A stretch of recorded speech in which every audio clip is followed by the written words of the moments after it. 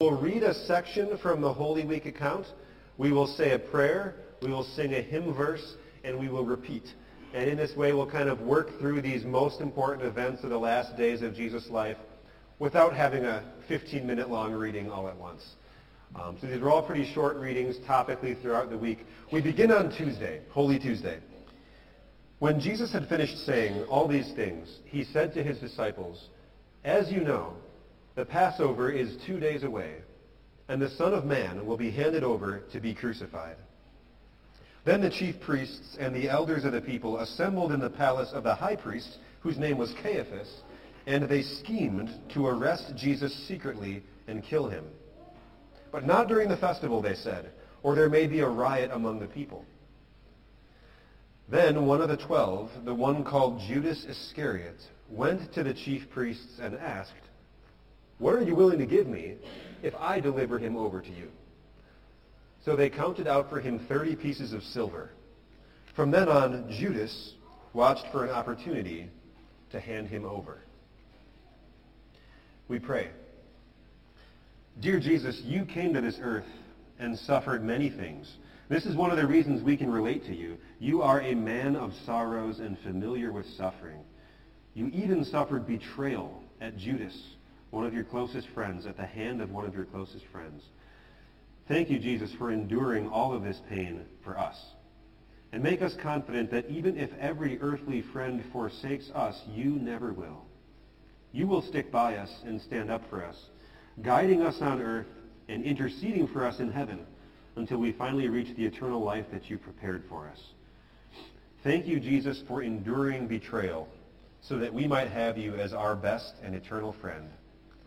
Amen. We'll sing through a few Holy Week songs, one verse at a time. Our first song is "He Will Hold Me Fast."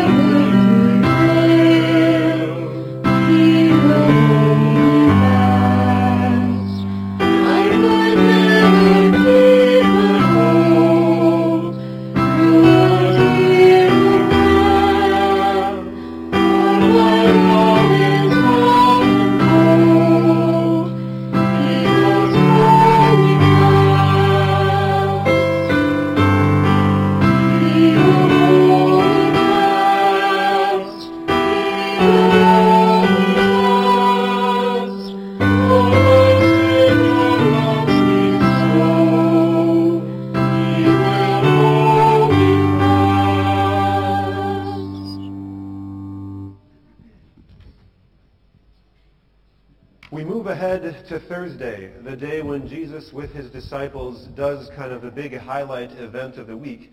They celebrate the Passover meal. For Jewish people, the Passover day lasted 24 hours from Thursday night to Friday night. It's absolutely amazing that during that 24-hour period, Jesus instituted the Lord's Supper, was arrested, had 2 trials, was crucified, and died. There's so much beautiful symbolism to the Passover, the Old Testament Passover, that lamb who saved God's people, all pointing ahead to Jesus, the perfect Passover lamb. He's about to start a very busy 24-hour block during which he rescues all humanity from our sins. So on Thursday, on the first day of the festival of unleavened bread, the disciples came to Jesus and asked, "Where do you want us to make preparations for you to eat the Passover?" He replied, "Go into the city to a certain man and tell him, 'The teacher says, my appointed time is near. I am going to celebrate the Passover with my disciples at your house.'" So the disciples did as Jesus had directed them and prepared the Passover. When evening came, Jesus was reclining at the table with the 12. And while they were eating, he said, "Truly I tell you, one of you will betray me." They were very sad and began to say to him one after the other, "Surely you don't mean me, Lord." And Jesus replied, "The one who has dipped his hand into the bowl with me will betray me. The Son of Man will go, just as it is written about him. But woe to that man who betrays the Son of Man. It would be better for him if he had not been born." Then Judas, the one who would betray him, said, "Surely you don't mean me, Rabbi." Jesus answered, "You have said so." While they were eating, Jesus took bread, and when he had given thanks, he broke it and gave it to his disciples, saying, "Take and eat. This is my body." Then he took a cup, and when he had given thanks, he gave it to them, saying, "Drink from it, all of you. This is my blood of the covenant, which is poured out for many for the forgiveness of sins. I tell you, I will not drink from this fruit of the vine from now on until that day when I drink it new with you in my Father's kingdom." When they had sung a hymn, they went out to the Mount of Olives. We pray, "Dear Jesus, you are the Lamb of God who takes away the sin of the world. You are the Savior, the Messiah, that the Jewish people had spent thousands of years waiting for. Fill our hearts, Jesus, with faith in you. Remind us, whenever we feel guilty and ashamed because of our sins, that we have full and free forgiveness, because we have been washed by the holy, precious blood of the Son of God himself. Let your washing and your forgiveness empower us to live lives that honor you. Amen."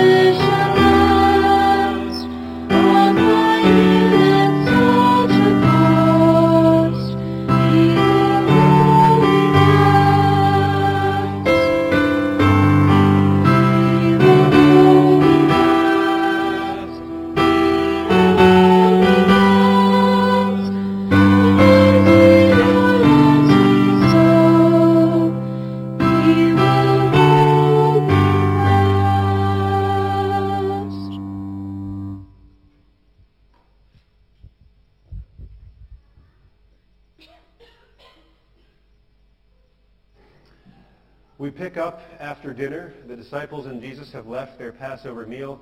It quickly becomes clear that while Jesus knows exactly what is going to happen to him tonight and tomorrow, his disciples do not. We begin at verse 31.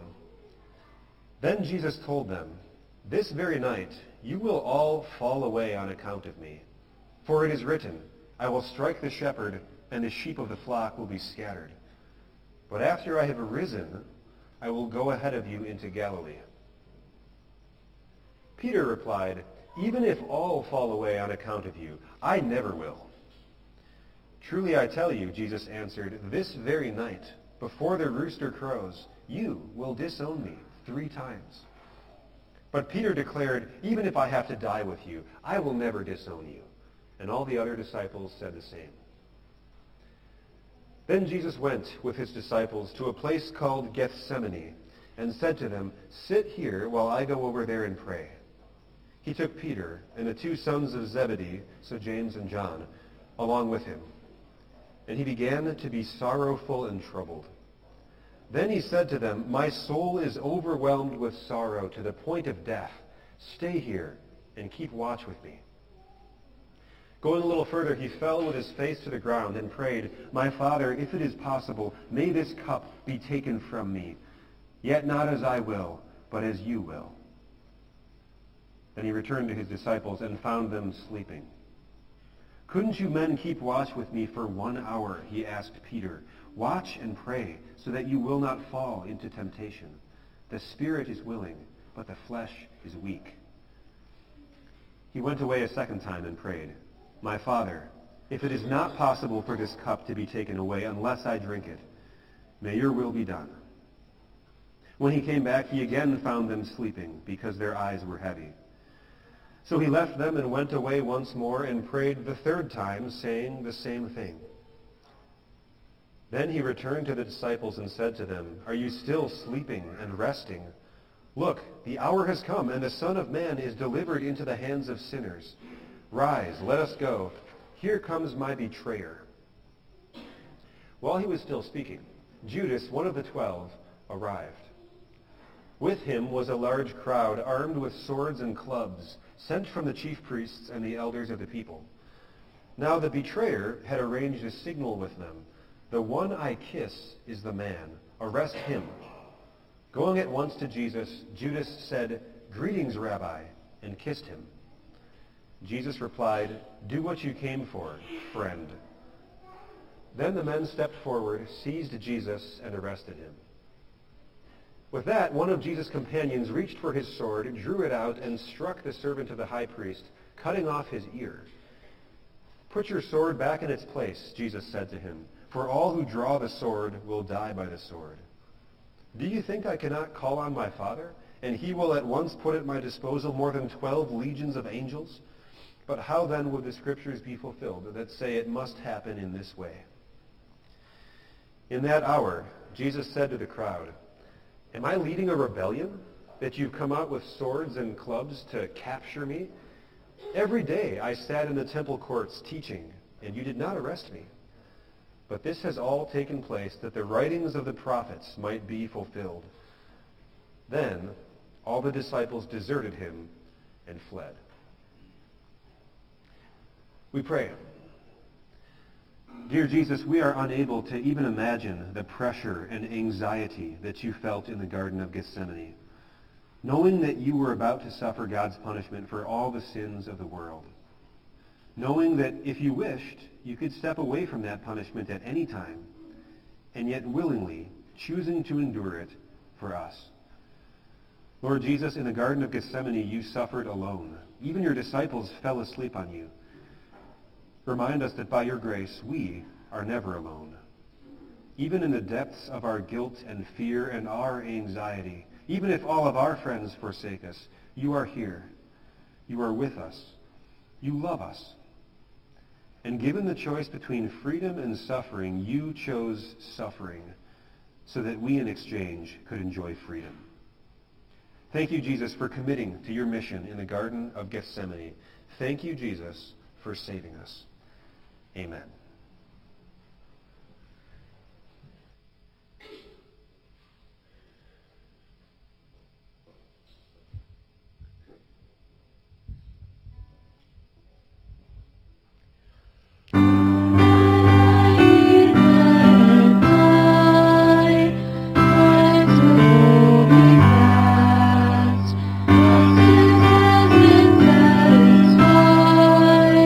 We will hold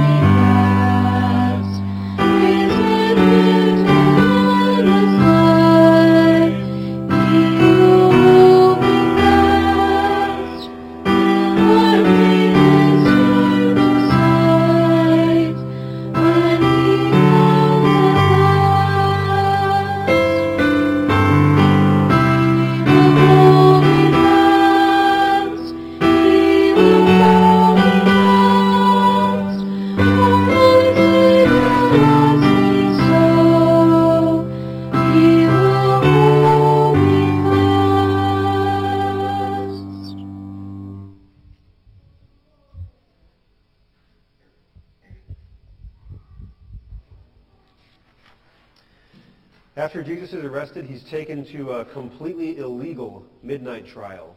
Not all the Jewish leaders are assembled, but just the ones who hate Jesus.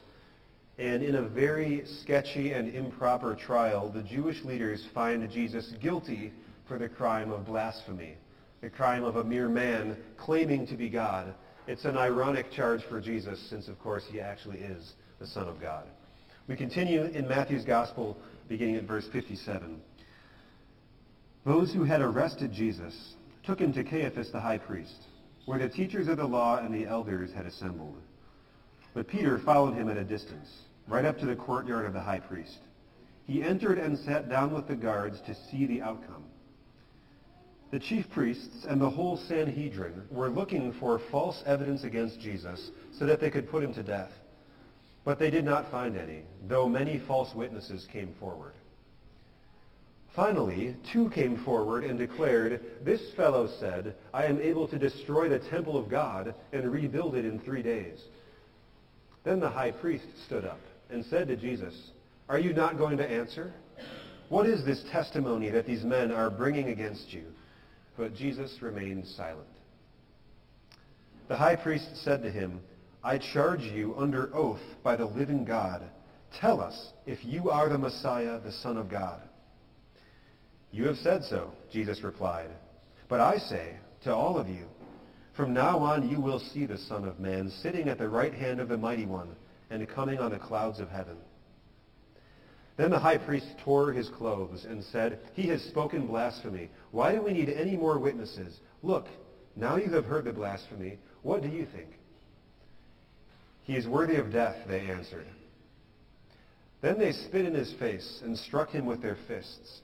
Others slapped him and said, "Prophesy to us, Messiah, who hit you?"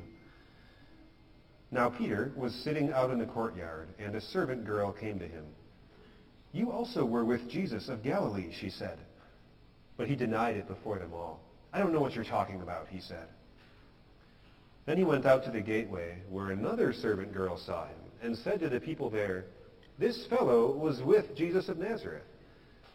He denied it again with an oath, "I don't know the man."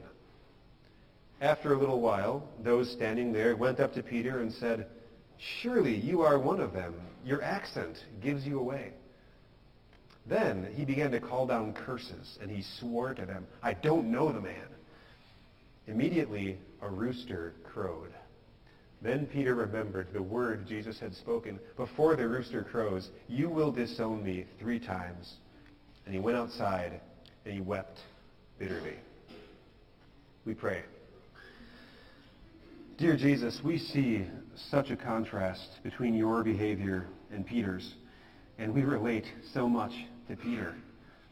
You bow your head and willingly accept mockery and abuse that you don't deserve, remaining silent even while you are falsely accused of blasphemy, while Peter, on the other hand, is willing to actually blaspheme God and call down curses on himself just to avoid being associated with you. How far you were willing to go to rescue us from sin, and yet how quick we are to turn from you as soon as the going gets tough. Forgive us, Lord, for all the times that we've been ashamed to be connected with you. And thank you, Lord, for enduring so much suffering so that you could be eternally connected to us. Amen.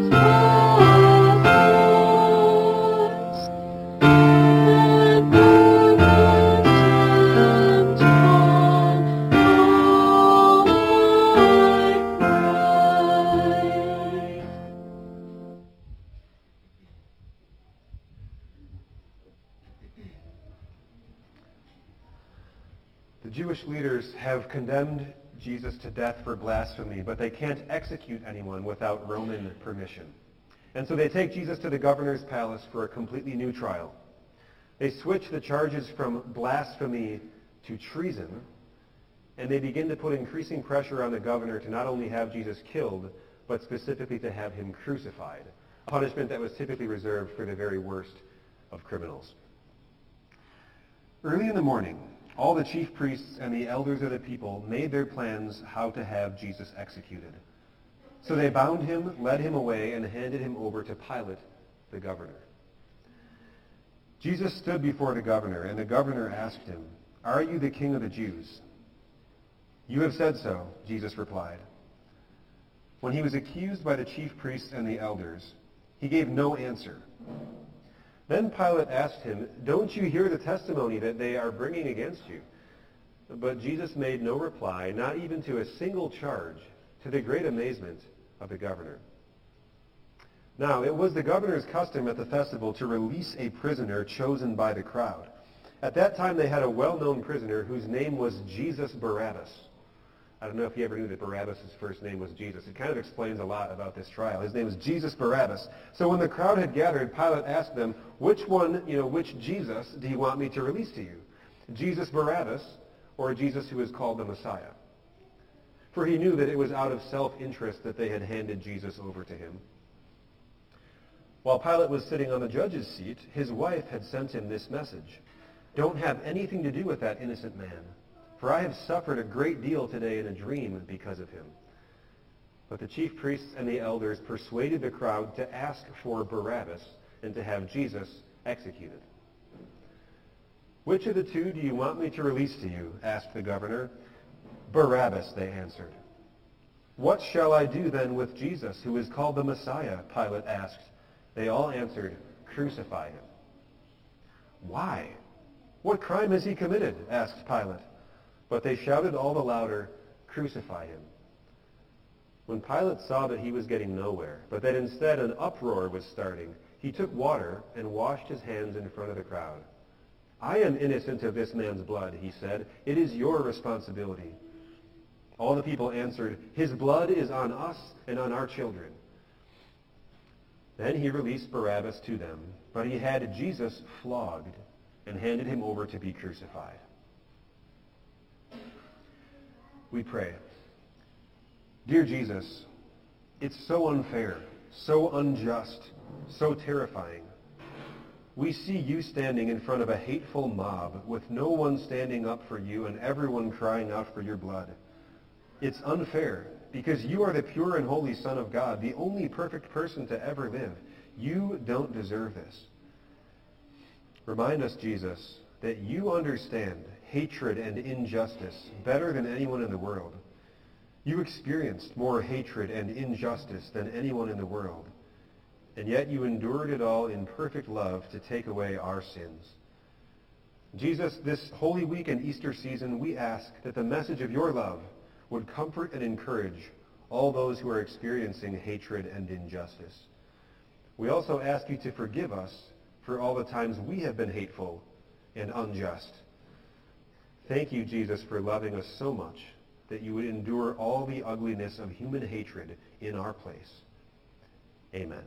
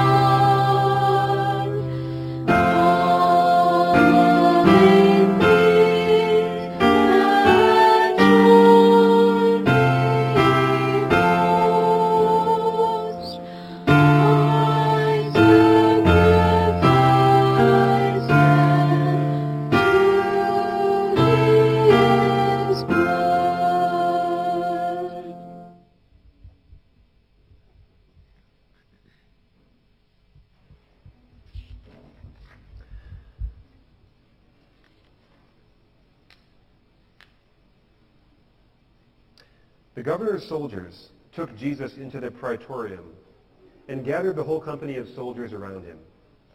They stripped him and put a scarlet robe on him, and then twisted together a crown of thorns and set it on his head.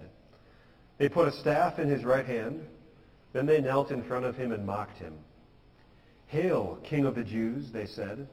They spit on him and took the staff and struck him on the head again and again.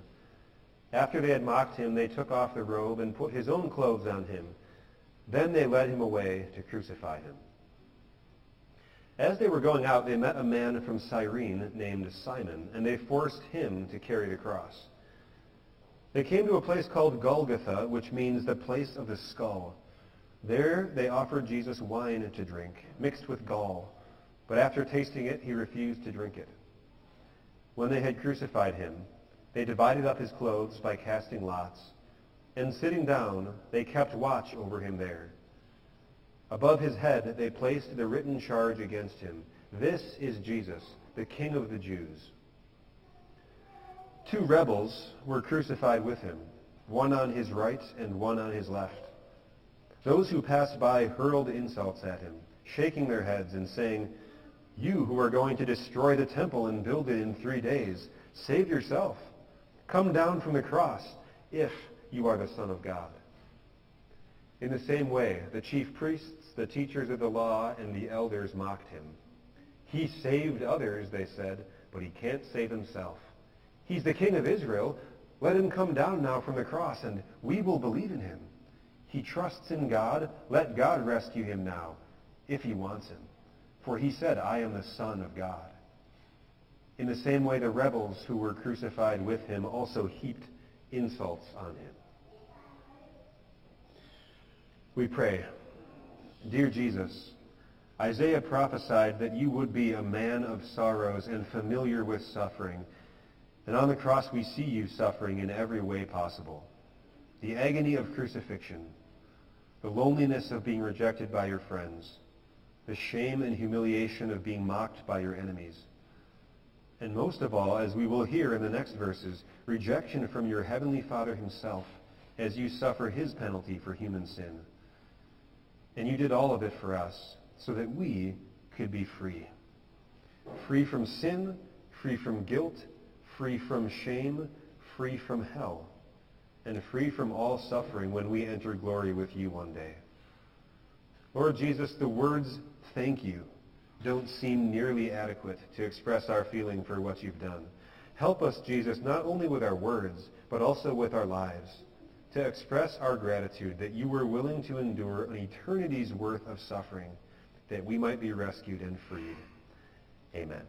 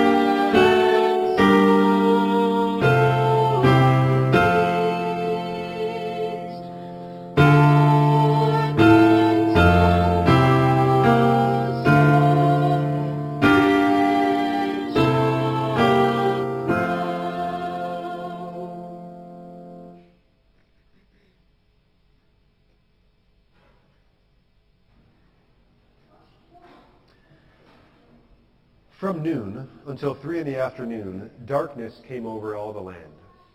About 3 p.m, Jesus cried out in a loud voice, "Eli, Eli, lama sabachthani," which means, my God, why have you forsaken me?" When some of those standing there heard this, they said, "He's calling Elijah." Immediately one of them ran and got a sponge. He filled it with wine vinegar, put it on a staff, and offered it to Jesus to drink. The rest said, "Now leave him alone. Let's see if Elijah comes to save him." And when Jesus had cried out again in a loud voice, he gave up his spirit. At that moment, The curtain of the temple was torn in two from top to bottom. The earth shook, the rocks split, and the tombs broke open. The bodies of many holy people who had died were raised to life. They came out of their tombs after Jesus' resurrection and went into the holy city and appeared to many people. When the centurion and those with him who were guarding Jesus saw the earthquake and all that had happened, they were terrified and exclaimed, "Surely he was the Son of God." Many women were there watching from a distance. They had followed Jesus from Galilee to care for his needs. Among them were Mary Magdalene, Mary the mother of James and Joseph, and the mother of Zebedee's sons. As evening approached, there came a rich man from Arimathea named Joseph, who had himself become a disciple of Jesus. Going to Pilate, he asked for Jesus' body, and Pilate ordered that it be given to him. Joseph took the body, wrapped it in a clean linen cloth, and placed it in his own new tomb that he had had cut out of the rock. He rolled a big stone in front of the entrance to the tomb and went away. Mary Magdalene and the other Mary were sitting there opposite the tomb. These next verses are important because they bear special implication for what happened on Easter. The next day, so Saturday, the one after Preparation Day, the chief priests and the Pharisees went to Pilate. "Sir," they said, "we remember that while he was still alive, that deceiver said, 'After 3 days I will rise again.' So give the order for the tomb to be made secure until the 3rd day. Otherwise his disciples may come and steal the body and tell the people he has been raised from the dead. This last deception will be worse than the first." "Take a guard," Pilate answered. "Go make the tomb as secure as you know how." So they went and made the tomb secure by putting a seal on the stone and posting the guard. We pray. Dear Jesus, for nearly 1,500 years, first in the tabernacle, then in the temple, a curtain always separated the Holy of Holies from the rest of the place. The people's place were separate from God's place. The curtain in your temple symbolized the wall, the barrier, the division caused by our sin. But Jesus, when you died on the cross for our sin, you tore that barrier down. Our sins no longer separate us from God. We are children of God through faith in Christ Jesus. Help us, Jesus, to live and breathe and move in the freedom of that connection. Fill us with joy as we pray to our Heavenly Father, knowing he will always hear us. Fill us with peace as we repent of our sins, knowing that each time we are forgiven. Fill us with hope as we look forward to the place that has been prepared for us in heaven. All these things are ours because you made atonement and tore down the barrier and connected human beings with God once again. Help us, Jesus, to live every day in the light of what has happened to us. No matter what struggles may enter our lives, we know we are children of God through faith in you. Amen.